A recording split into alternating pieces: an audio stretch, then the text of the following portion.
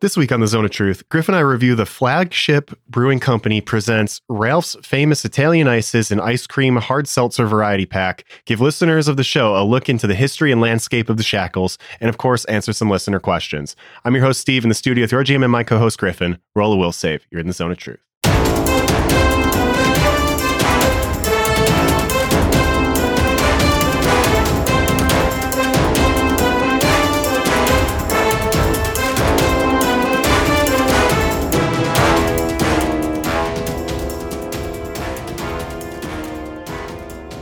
And we're back. Back in the saddle again.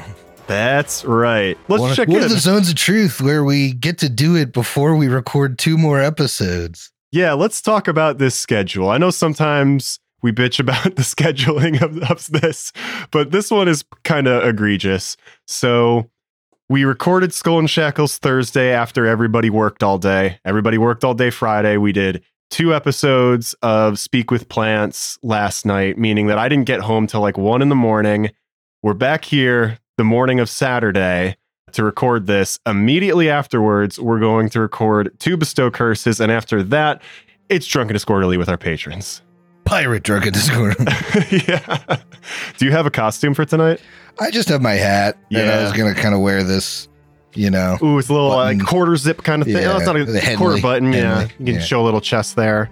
I've got one of those. You've definitely seen it before. It's the tank top that I have that's like alternate stripes all the way down, so it looks like kind of like a nautical theme. Looks like Mr. Smee. Yes, at 100% it does. And then don't tell everybody else, Griff, but 2 nights ago went on Amazon and bought an eye patch. Oh boy. You've been hankered for the eye patch. I have been hankered for the eye patch. You've been just offhanded comments on air. Eye patches are really sexy too. Just trying to get that out there, just trying to put it out to the world. And hey, eye patch came in last night, gave it a whirl. Really fucking annoying to wear. Yeah, I bet. Yeah. You know, there are 4 people that are missing an eye or don't have vision in the eye. Yes. When you do have vision in the eye, they're a bit annoying. I'll say too, and this probably will come off a little bit as a humble brag, but whatever. I have really naturally long eyelashes. People call them very beautiful. They're right. Oh, and you keep touching? 100%, yeah. So it's constantly just like scraping the inside of the iPad.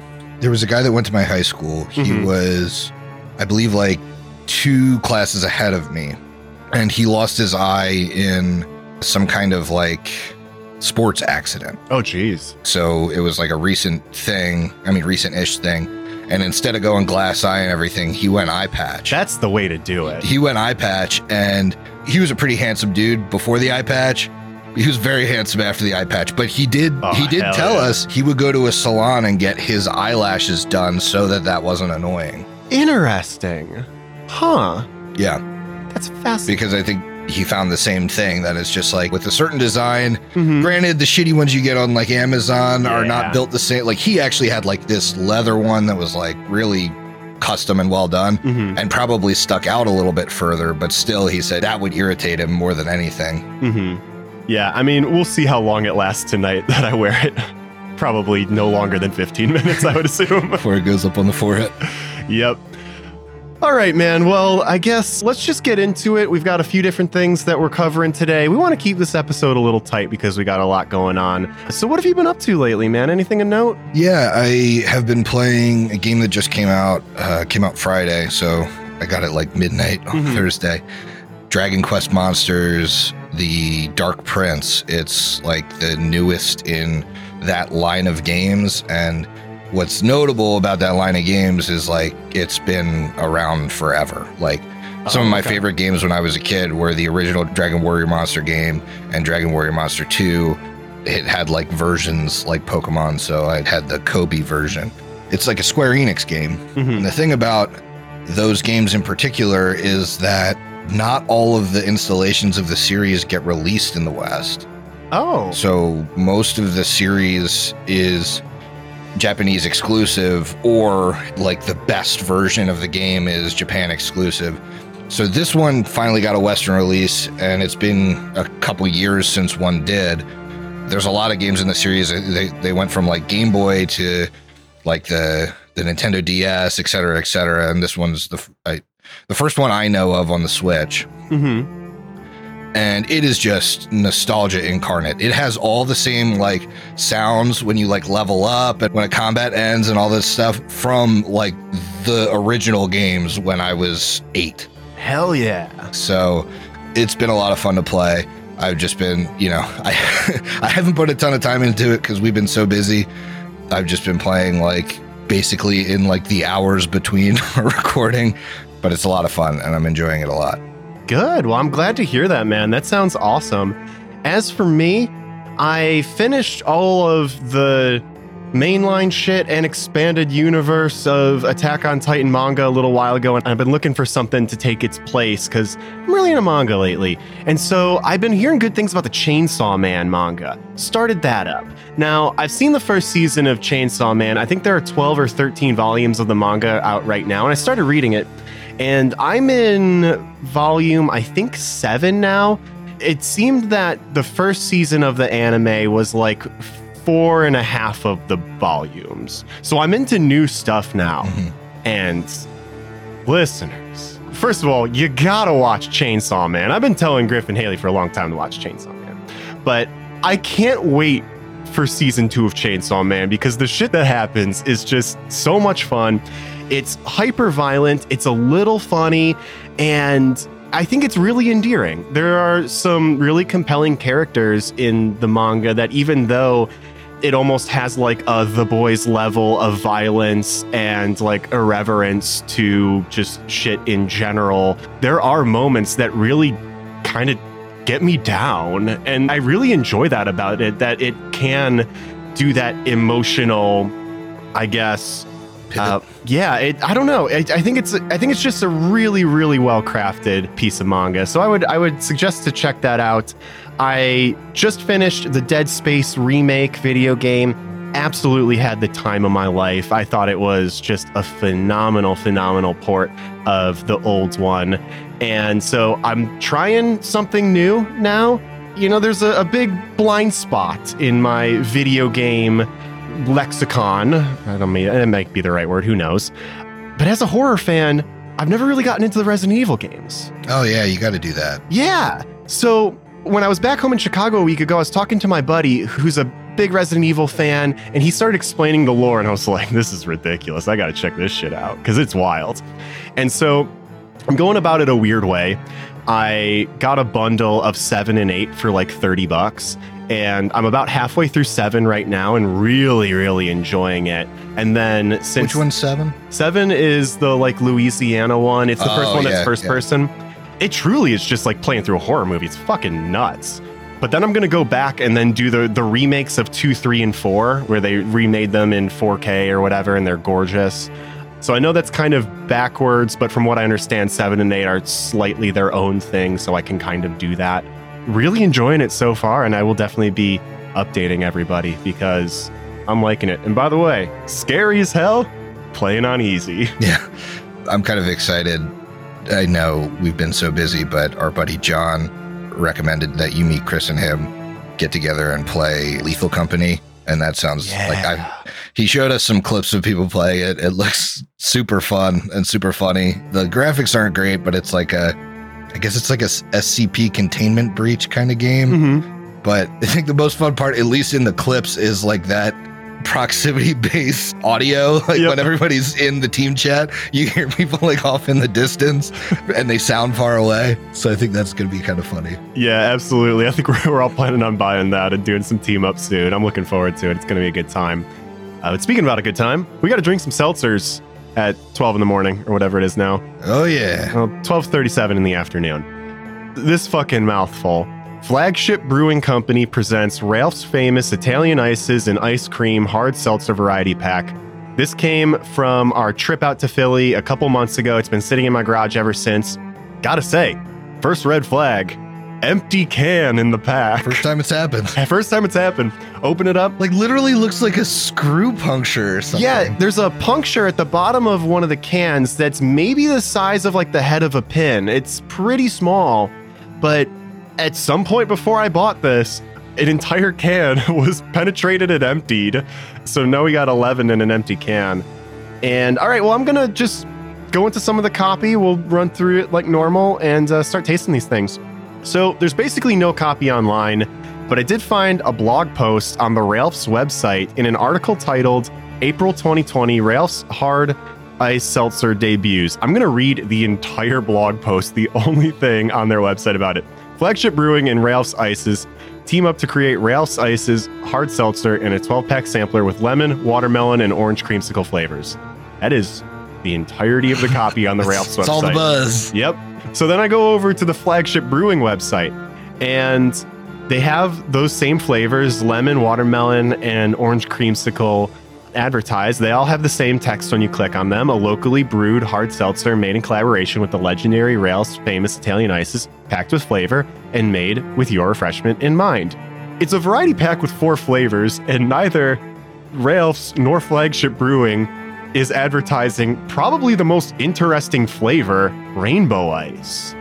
So I don't know what they're trying to hide from us. Must have been a late ad. Could be. But these are 4.5% ABV, 110 calories. They are gluten-free, so if they're good... Yeah, that bodes poorly for us. Yeah. Good for Haley if they're tasty. We have 4 flavors there that I mentioned: watermelon, lemon ice, rainbow ice, and orange and cream. How are we going to rate these seltzers? Well, Ralph's Ices and Flagship Brewing are very proud of their Staten Island heritage, so we're going to be rating these on the New York Boroughs land scale. Manhattan at 23 square miles. The Bronx at 42 square miles. Staten Island at 58 square miles. Brooklyn at 69 square miles. And Queens at 109 square miles. That's 1 to 5 respectively. I don't know much about Staten Island, so we just did the 5 boroughs. Let's go ahead and get into these. There's no specific copy for the 4 flavors, so we're just going to bang through these kind of quick. First one up is watermelon. You can probably hear in my voice, I am coming off of a cold as of a few days ago, and can probably hear in Griffin's voice he's getting a little sick as well. Could be the same thing, maybe not. Definitely not COVID. We tested both of us, but out of an abundance of caution, I'm pouring into glasses to Okay. keep it fresh here. All right, ready? Yep. Smells bad. Which flavor is this? Watermelon? Unfortunate you needed to ask. Yes, that is watermelon. Boy. It's pretty light on watermelon flavor. It tastes like when you suck all the flavoring out of an Italian ice. Yeah. You know, like you get that like ice at the top that's like, that doesn't have the syrup in it anymore. Yeah, you've got, and it's starting to get like clearer white, and at the bottom it gets really concentrated. It's got the faint Yeah, we're watermelon in it. talking top third of the Italian ice only. And then, of course, as is tradition with these like brewery made it seltzers, it's got that like weird seltzer flavor. Yeah, I don't think there's much redeemable about this. I mean, like, to put it in perspective, like it's not utterly offensive. No. You know? No, Like, I'm probably going to give it a Bronx. I'm right there with you. I don't think this fulfills the promise of the premise enough to give it a 3 out of 5, but it's not revolting, so that's a Bronx for me as well, 2 out of 5. Next down the line is the lemon ice. It's unfortunate you picked a non-clear cup to put these in. I'm a little curious what the coloration on this is. Yeah, these are leftover cups from the bachelor party that say Team Groom, and there's a big old mustache on it. Flavor's more prominent on this one for sure. Yeah, that's interesting. I mean, I don't hate it. It tastes maybe closest to like a lemonade. Right. It's not as tart or sour as some of the lemons that we've had before. Yeah, I think that part of it's muted, but it certainly tastes more lemon than the watermelon tastes like watermelon. Absolutely. Man, this is a little tougher. I'm tempted to throw it in 3, but I think I got to give this a 2 again. Like, I'm not reaching for this a second time. Like, I just don't think this is particularly good. Yeah. This is tough. Yeah. I'm going Bronx. Yeah, I'll probably go Bronx too. It's just okay. I think in general, there's sort of, I mean, sure, it still is the top third or so of the Italian ice, but they're sort of getting that like Italian ice flavor in there. It doesn't taste like a regular seltzer. Yeah, there's something in there that's... Yeah. Ooh. So this is... Smell this one. Yeah, I just poured this one. This is the rainbow ice, and the theming on the can is a red, white, and blue like a bomb pop. Oh, that's interesting. All right. I mean, maybe it tastes like the stick on a bomb pop. The stick on a bomb pop with like a hint of cotton candy. This is the can that burst in the pack. So we only have one of these left after we get through this can. Boy, yes, stick on the bomb pop's a really good way to put it. Again, like the first two, it's not offensive, but it's not good. I mean, like that's the definition of a 2 out of 5. Yeah. Any more thoughts? Like, there's not much to write home here. No, I mean, this is. I guess I can say like it's unique in that we don't really get many bomb pop seltzers. Yeah. You know, but if I'm going for a bomb pop, I'm going for the Astra bomb pop, not that. Oh, sure. Yeah. You want something that tastes like a bomb pop, not like bomb pop runoff. Yeah. All right. I'm going to be pouring the fourth one here. This is orange and cream. These all taste like the LaCroix version of what they're supposed to be. Ooh, that's a pretty astute observation there. Now, I'm a huge orange and cream fan. It's one of my top probably 3 or 5 flavors in the world. I love this combination. Let's give this a try. And I don't think we've seen it before in seltzers. We did. Really? There's a whole orange and cream pack, remember? Orange cream pack. Vizzy did one. Vizzy did one, yeah, those were pretty good. That may sway my rating a little bit. I think similar to the first 3, the flavor's a little muted. I think I'm getting a little more flavor than the first 3, but not by much. Now you've got the stick in my head. I feel like I'm tasting the wood still. Yeah. I think I'm going to kick this to a Staten Island out of 5. That's a 3 out of 5. I don't think this is great, but I think of the 4 of these, this is probably the most successful. I don't think they did it worse than like Vizzy did, actually. No. And I don't think the Vizzy one's particularly good, to be honest. But, you know, this maybe has a little less flavor, but also a little less of the seltzer taste. The Vizzy ones were tasty, but they had like a funky aftertaste. Yeah. There was something in there that you knew it wasn't like an orange cream pop. Yeah. I'm going to go Staten Island on this too, I think. It's definitely the stronger one. Look at us. We're pals all the way down the 4 of these. So we had, both of us did watermelon at 2. That's a Bronx. Lemon ice at Bronx. Rainbow ice at Bronx. And orange and cream, 3 out of 5 at a Staten Island. So I think it comes down to our final verdict here. 2018 dystopian American horror prequel The First Purge famously takes place in Staten Island on a night in 2014 when the entire island is locked down and America begins its experiments with the annual Purge, a night where, for 12 hours, all crime, including murder, is legal. Given Flagship Brewing was founded in 2014 and would be serving Staten Island's populace at the time of the first Purge, how many of the 12 hours would you try to survive to score a pack of these hard seltzers? Griffin, go ahead. I mean, none. That's a high bar for even one, though. In that scenario, I'm not trying to survive a purge for any seltzers. I guess this is kind of a leading bar question. So high. You set the bar. Maybe like the Arizona hard iced teas or the Bang iced teas. Maybe I do like 15 or 20 minutes of a purge. Yeah. But a bit of purge. I'd do a bit of purge. Yeah, I'd purge a little bit. Maybe do a little looting. I don't know. Maybe that's the only crime that I would commit during the purge. You steal the seltzers and leave. Yeah, get off the island. Get off the island. It's locked down, so I feel like you got to be in it. Yep. So I guess that's the answer there. No hours of the purge. You know what? I'll put it this way. If I was stuck in the purge, I wouldn't be spending any hours of it sitting in Flagship Brewing drinking these. All right. Maybe that's a better metric. How many of the 12 hours of the purge would you spend on Staten Island in Flagship Brewing? I'd definitely be looting over having these. I maybe would just try an original Ralph's Famous Italian Ice. Because I've never had one. They were founded in like the 20s or something. Yeah, Ralph's original, like their Italian ice is good, and they have the. Oh, you've had them? Yeah, they have from like the East Coast. Yeah, they have like the freezer things too. The little freezer cups, kind of like the little cups of ice cream you got at at school. Yeah, they have like that version of their Italian ice. It's really good. Sure. All right, man. Well, let's go ahead and divide these up. I accidentally drank from the watermelon can, so I'll go ahead and just take that. I don't think you particularly wanted it anyway, though neither do I. You can have orange cream too. I know you like that one. Sweet. Sounds good to me. That gives you lemon and rainbow ice. At least by pouring these into cups, we did a little bit of damage up front.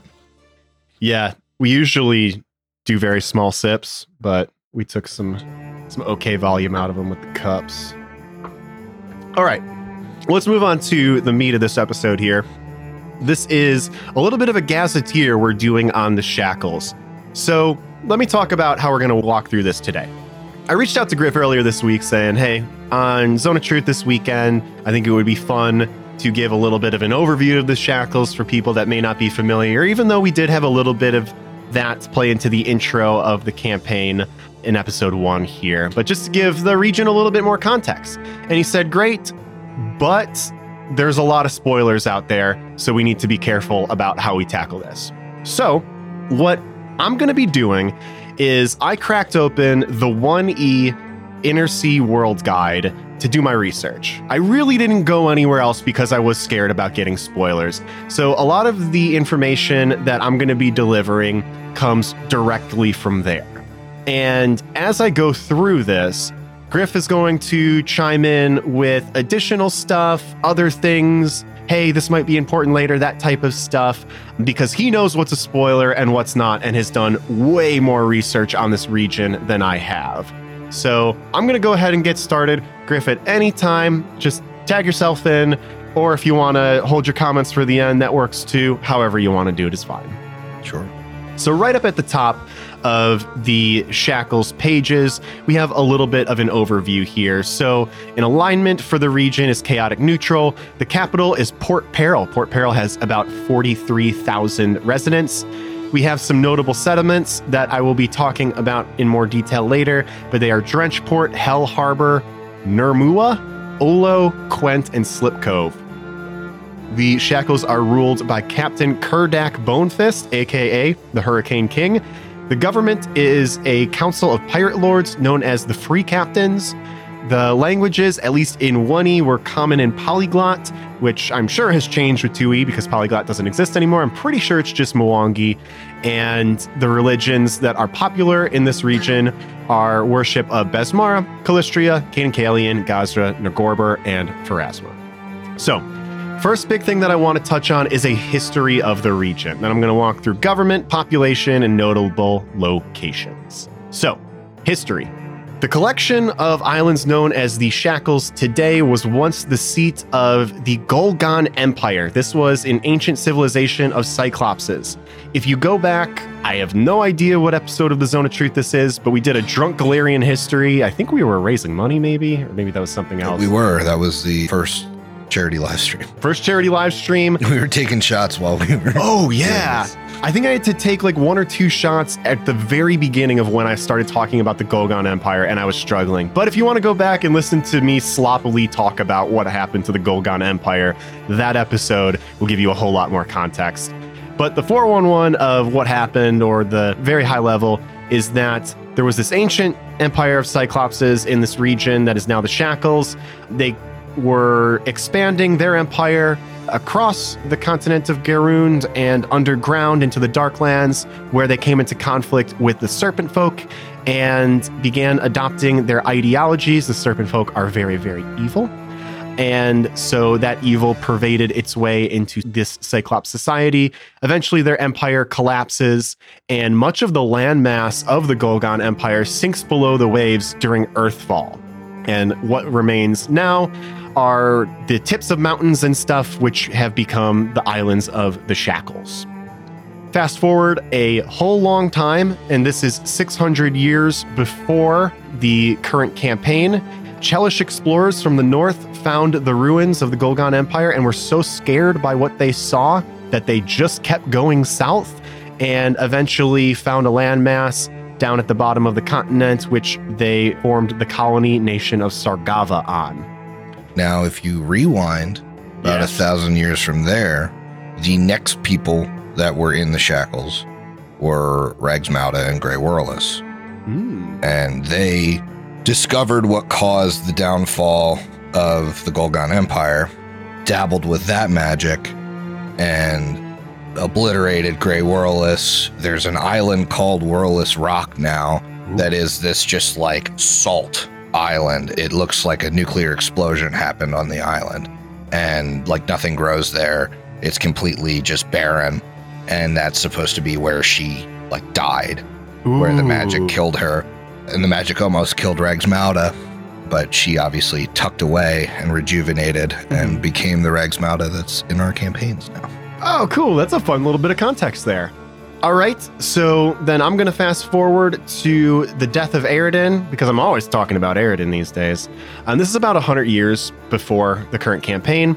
He dies, and at that time, nobody really knows why this happened, but in accordance with his death, the Eye of Abendego forms, which is just north of the Shackles. It's a giant hurricane that's perpetually spinning and not moving. It's just kind of contained in one location. Basically, though, it shields the Shackles from the Chalish folks from the north and ships the shipping lanes further west, fostering piracy. Before long, these pirate raiders began to prey on lucrative trade routes between Sargava and Cheliax, Cheliax being to the north, Sargava to the south, Shackles right in the middle, using all of these natural harbors in the islands to hide from Chelish warships. These pirate havens soon grew into small communities that eventually even accepted legitimate merchants and businesses. They are constantly in conflict, so the free captains banded together, electing a Hurricane King to lead them. There have been 2 major invasions of the Shackles, one by Cheliax and one by Rahadum. In both cases, the invaders were met with disaster, losing most of their fleets to the free captains who whipped the shit out of them when they tried to stop all the piracy. The folks that live in the Shackles are mostly runaway criminals, escaped slaves, and buyers seeking prescribed goods such as drugs, poisons, and other disreputable wares. If we're looking at how the islands are laid out, we have most of the important ports ruled by powerful free captains, which divvy up the loot from recent raids and dispense pirate justice as needed. All right, let's talk a little bit about the government of the Shackles. We got a hierarchy here. It is ruled by the free captains, of course, but at the top of the pecking order is the Hurricane King, Perdak Bonefist. His seat of power is Port Peril, where our campaign starts, and he has the biggest fleet. I think he has a really powerful ship called the Filthy Lucre. Yeah, Filthy Lucre. And one of the things that the Inner-Sea World Guide said is it was one of the only ships that's fully outfitted with Alkenstar cannons. Mm-hmm. So it's like a big old galleon from back in the day. Under him are prominent captains who each command their own fleet and port. So some of the most powerful ones were outlined in the World Guide. We had Tessa Fairwind. She rules over Quent. We have this dude called the Master of Gales, who's in Drenchport. Avamar Soramash of Alo, that should be a very familiar name to listeners of the show, and Aronax Endymion of Hell Harbor. There are other free captains, however, but they don't necessarily have their own fleets or ports. They may just have one powerful ship, a small flotilla, or just like a little home base that doesn't really, generate a lot of trade. Allied with the Shackles are not many. It's really just one. It is the former Chelish colony of Sargava, which I had referenced earlier. What I didn't reference is eventually Sargava rebels from Cheliax, I believe with the help of the free captains. In exchange for defending the colony from Cheliax, the free captains receive regular tribute of trade goods, including slaves from the Baron of Sargava. Elsewhere, the Marauders of the Shackles are feared and hated, particularly by Cheliax and Rahadum, for obvious reasons. And the other people that hate the free captains, Aspis Consortium, because they get raided all the time. Yep. By the free captains who want all of their wealth. So yeah, that's the government. A couple more things that I want to run through here, talking about the population. So who might you expect to find in the Shackles? It's majority human, half elf, and half orc, but notably there's a large Tengu population. They live in these community districts called rookeries in the big old ports. And a lot of Tengu have migrated to this corner of the world because there's a local superstition that having a Tengu on a ship soaks up bad luck. I believe we mentioned that at some point on the show, at least in like an opening banter. Mm-hmm. Then there are also these savage humans called Kuru. They're like kind of devolved type people who are cannibals and stuff. There are giant sharks, squids, lokathas, sahagwin, water nagas, basically any nautical creature you're going to find here. Yeah, all the aquatic races. You have the Gripply, like Wit, up in the Sodden Lands. You have Aruxi from the Mwangi. You have, obviously, the Serpent Folk, who have been influential in the area forever, but are, like, obviously still there. They're just, hiding in the jungle. Yep.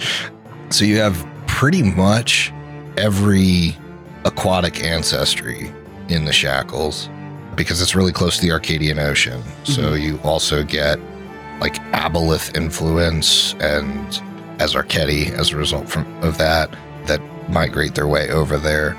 So it's interesting. I think I've mentioned this before, but this is a very small side tangent.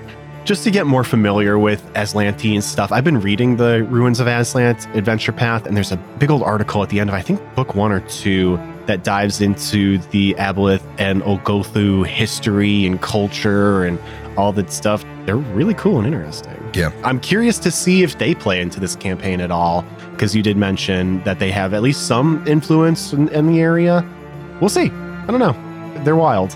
But let's run through some notable locations before we get out of here and into listener questions. So these are all detailed out in the World Guide, but first of all are the Cannibal Isles. These are islands that are very far west in the Shackles, and the way I wrote this down in my notes is that this is like Cannibal Holocaust or Green Inferno. They're islands full of Kuru who worship something called the Blood Queen, one of the only areas that's not ruled by a free captain in the Shackles. Yeah, the further west you get in the Shackles, the less explored it is. For the most part. Like Ragsmauda's Reach and stuff are over to the west as well. Sure. Yeah, don't want to go there. Very scary. The more dangerous islands are that way. All right, well, shifting our gaze north, we have the port of Drenchport. This is a port very near the Eye of Abendego. I mentioned this was ruled by the Master of Gales, who... Isn't that the coolest name for like a storm druid? 100%. The Master of Gales. The Master of Gales in Drenchport, and it's a city that's like constantly getting hammered by storms rolling off of the Eye of Abendego, and it's like mostly made of driftwood. Yeah. Which, come on, that sounds so cool. Yeah, like the Master of Gales rolls over it because like he can somewhat protect the port. So, interesting character. Absolutely. We also have Hell Harbor. This is an imp-infested port where the Chelish are entirely banned because it's ruled by an ex-Chelish Navy free captain, Aranak. I mentioned this guy earlier. Oh, Edminion? Yeah. Ananex or Aranex, Edminion or whatever. That's right. I guess he has a very prominent opera hall there that plays old Chelish operas like from before like devil stuff infiltrated their culture and everything. And yeah, he doesn't allow any other Chelish people in his town because he's afraid of getting assassinated or yeah, he basically like has a warrant out from the Chelish Navy for defecting, and his flag is like the Chelish Kodo. It's almost like if you were to say like no girls allowed, and you had like a picture of a girl and the circle and slash through it. It's like the Chelish coat of arms with like a slash through it. Real creative. Yeah. That's Hell Harbor is on the island called Devil's Arches, and that's where, if you remember, in the Carrion Crown campaign, there were 2 arches on that island, and there are 2 arches on that island that are ancient Golgon ruins. Ooh. And then the 3rd arch was on Ragsmauda's Reach. They all, at one point, connected directly to Hell. Damn. That's very cool. So that's why, as the devolution of the Golgon happened, like they started interbreeding with devils and stuff and making like half fiends and all of that and getting more and more evil. Ooh. I want to explore there. That sounds cool. We also have Naruma. This is a port mainland city which exports from the Sodden Lands and the Moangi Expanse. We have Alo, which I read the description on, and then I just wrote my note. Shitty port, often raided by Sahagwin. Yeah, this is where you guys visited Avamar Sornash, and they treat the like non-werewolves of this port like shit. Like they don't protect them at all. That's why they get attacked by Sahagwin and stuff. Yeah, like I was reading the description. They're like, everyone's poor, it's raided all the time. It sucks to live here. Yeah, it's good to be a werewolf on the island. It's bad to be anyone else. Yep. The next port that was brought up was Port Peril. Listen to episode 1, all right? That's all I'll say there. We have Quent, which is an open port one of the most interesting things that I read here was that there are these holy prostitutes of Calistria who work there, and there are some of the most prolific information brokers in the entirety of the Shackles. People are showing up, get off, and whisper sweet nothings into the ears of the prostitutes, and there you go. Yeah, this one's the one that's ruled by Tessa Fairwind, and of the free captains is maybe the most good-leaning. So it's pretty fair. Like the Motaku Isle in general is like pretty fair trade, pretty well-maintained compared to some of the other areas. Sure. Obviously, aside from Port Peril, but... We have Slip Cove. This boasts a large halfling population, and their claim to fame is they're mostly escaped slaves who raid Chelish slave ships and set them free. Although there was a little note in the description there that the main captain who runs these like free the halfling slaves thing is maybe not such a good guy and might not be doing this for altruistic ends. I don't know much more about that, but that's Jawless. But Slip Cove is on Bag Island, and Bag Island's interesting because it's pretty much an entire island of like displaced Chelish halflings that like got there from sunken Chelish ships. Sure. Because halflings are, at least in the 1E lore, a majority slave population in Cheliax. That's why, like in Grady's vignette, like his brother calls him a slip. That's like a slur for a halfling slave. Ooh, I don't like that. Which they've clearly like co-opted into Slip Cove. Sure, yeah. All right, just a couple more here. We have Raptor Island, which basically just seems like Lost World Jurassic Park. And you're right. Yeah, this is where Reeve was from. Okay, I wrote that in the notes this there. This is the island Reeve wanted to go back to like stop it from becoming Jurassic Park.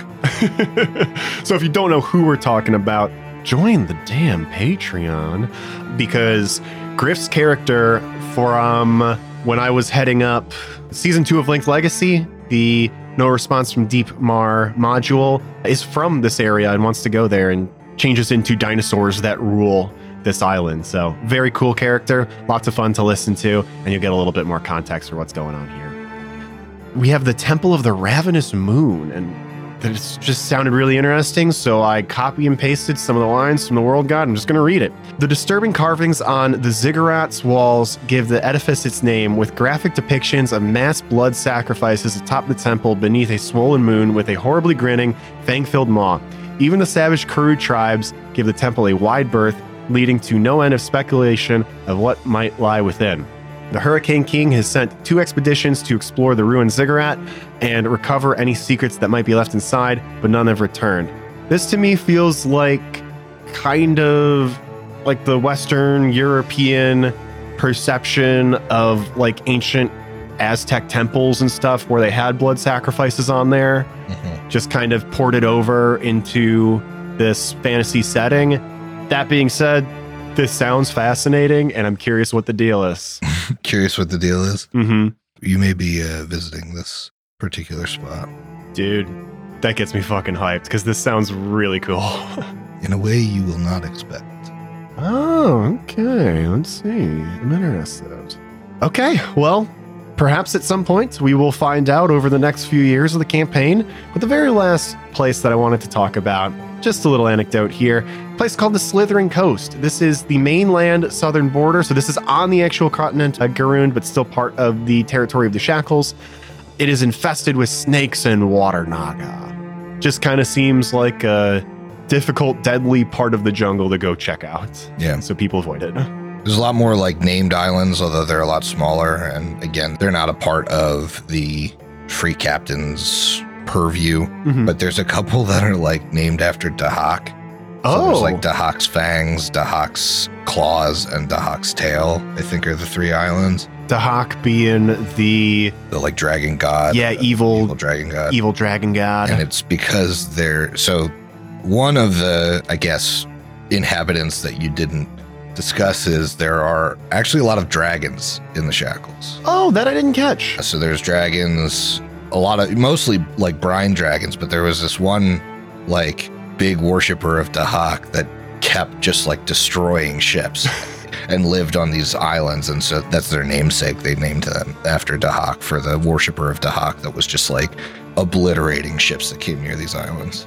Damn, that's cool. Again, that's like deep in the history of the Shackles. It's not present day. Can't wait for the inevitable pirate ship versus flying dragon fight that's coming, I'm sure, at some point. But all right, that was the last of the Shackles that I had in my notes. Before we move on to some listener questions that I've pulled here, Griff, is there anything else that you wanted to bring up before we move it on? I think that's a pretty good overview. Sure. You know, there's certainly places that are tangential to the Shackles that you're going to visit in this campaign. Mm-hmm. I'd say like Blood Cove. It's a big Garooned port, but it's like close to the Shackles and it's like the even more unscrupulous version of Port Peril. So like they take a lot more slaves. They're like mostly evil. So that's like one of the big cities in the area that isn't really counted as part of the Shackles. And then obviously we're kind of playing in a setting where Sargava is still Sargava just because of the timeline. Mm-hmm. So you have like all of Sargava just to the south, which is interesting because like in the future, trade kind of breaks down with Vidrian, which I think is the new name of Sargava. Yeah, that's correct. Because of like the slave trade and everything else, and them removing that from their government. Sargava being kind of like an analog for South Africa, this like weird ex-colony apartheid state that in the transition to Tui, there's a big revolution against the ex-colonist government, and now the folks that were repressed by that government, the native peoples, are kind of back in control over their own lands and now have to coexist with these people that used to rule them but don't have a mainland to go back to anymore. So it's pretty complex politically down there, I guess is a gentle way of putting it. Yeah, for sure. But yeah, that's about it on the area. Cool. All right, well, we've got a couple listener questions to get to. So first and foremost, we have one from Caffeine Now, aka Calf. How do your characters feel about sea shanties, and which player is the most likely to start singing them on mic? So I think this question is a good one, and one that we might want to expand a little bit more. We'll talk about this in a second, but Griff, how do you feel about people singing on podcasts? I feel like I oftentimes get a lot of like secondhand embarrassment. Yeah, I mean, like, for the sake of a laugh, I think it's okay. Yeah. But like, if you're not a good singer, you shouldn't be doing it for any other reason than a laugh. Mm-hmm. I agree with that. I'll tell you what, it's not going to be me singing on mic. And Atlas is definitely not the type of character that would like sing a sea shanty anyway. You could see Calypso singing sea shanties for sure, being a bard and going to be singing every damn day. But I don't know that she's really singing on mic. She's not really singing. She's playing shanties on that's true. On the concertina. Mm-hmm. So yeah, probably no one singing shanties. Yeah. Likely. We don't have a particularly musical cast. Right. If I could sing well and wasn't tone deaf, I might try it, but yeah, I'd be too embarrassed, honestly. I don't know why I said that. It's not happening.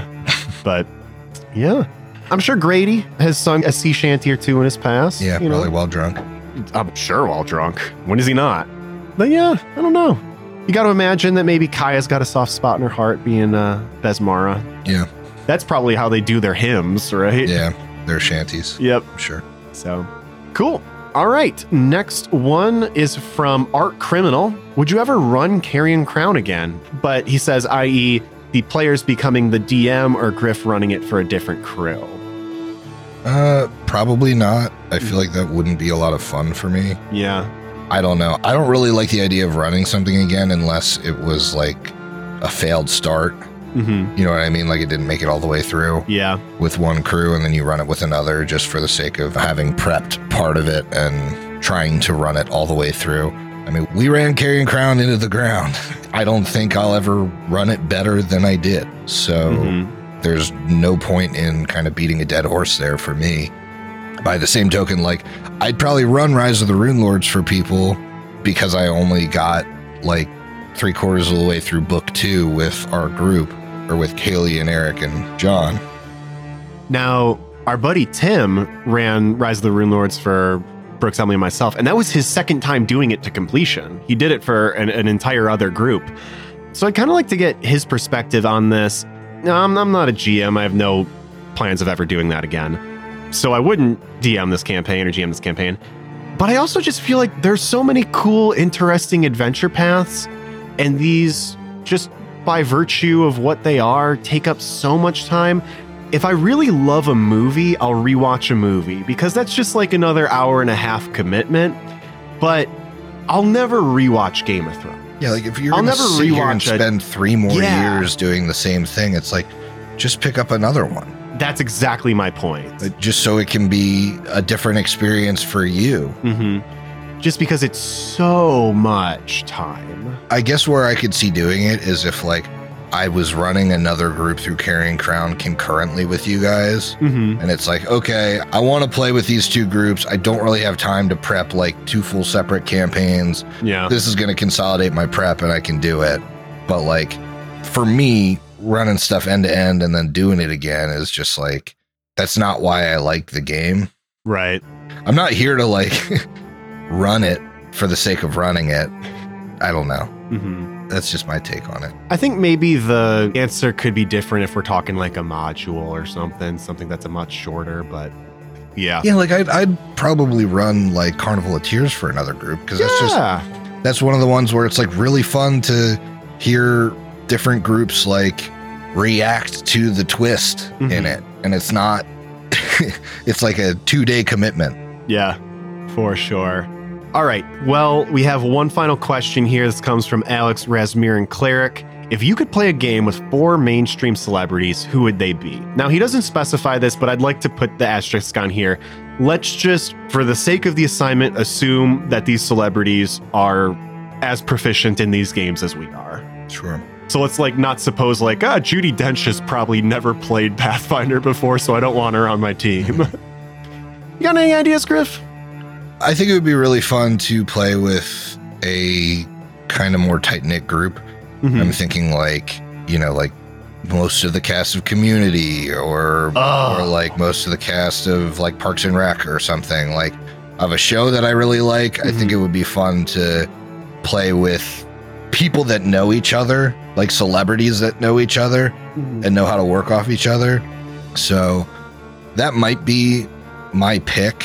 And I think especially like a primetime comedy or something like that. So like something like Community would be a good pick just because a lot of those people have like an improv background. Like a lot of those actors have some sort of an improv background and also like they know each other. They know how to riff off of each other. I think they'd be really good players. Oh, sure. Yeah.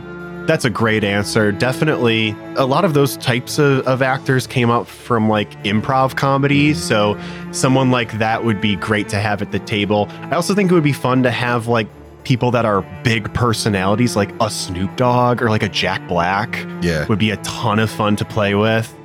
I just think like the group would allow like they wouldn't overshadow each other. Right. You know what I mean? Like, right. I worry having like a Jack Black on and having some like celebrities that aren't maybe the same caliber as Jack Black, like him just kind of overshadowing the group. Yeah. Because I think he's been on like a stream and kind of done that. You know? Yeah.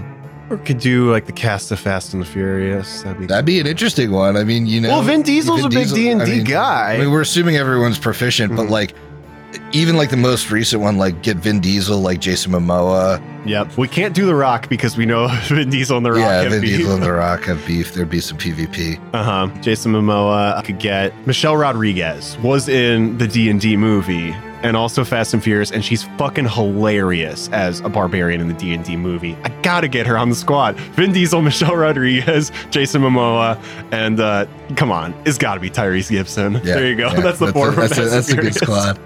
That's a good squad. So that's interesting. I like your approach here, Griff, where it's like that old NBA adage where it's like, I don't want the 5 best players, I want the best 5 players. Best 5 players. So it's coming from that perspective. That's good. I just think that like actors have you've seen it all the time. Like actors have so much better chemistry when it's not their first time working together. Sure. And I just think it would be next level if you're not just like grabbing for like cherry picking for people. Mm-hmm.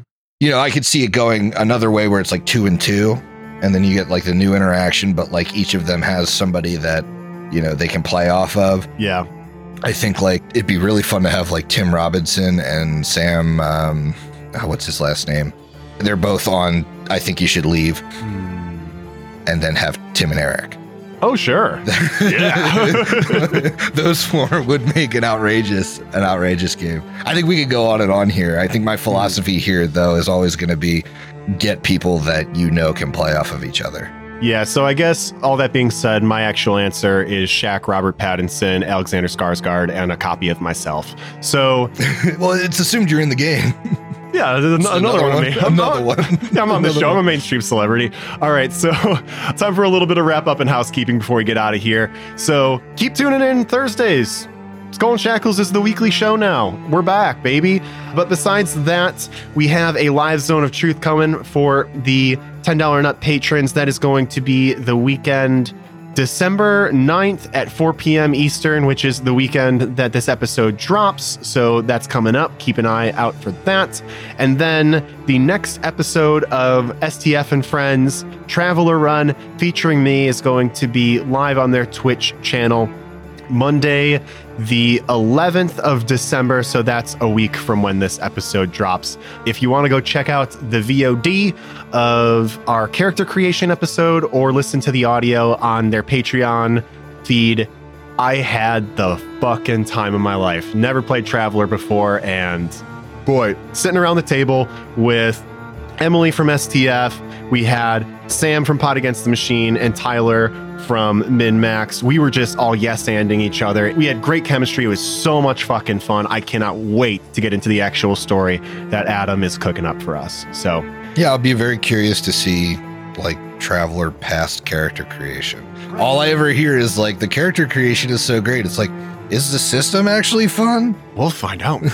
I haven't looked at the system at all. Just character creation. Yeah, because I hear the same, and people always talk about how great character creation is. We'll see how it actually turns out. And none of us had actually played before, so we're making characters on the fly. And I mentioned this in the episode, but I don't know what's good. Like Pathfinder, I could tell you, like, this class is better than that class, or this skill is generally more valuable than that skill.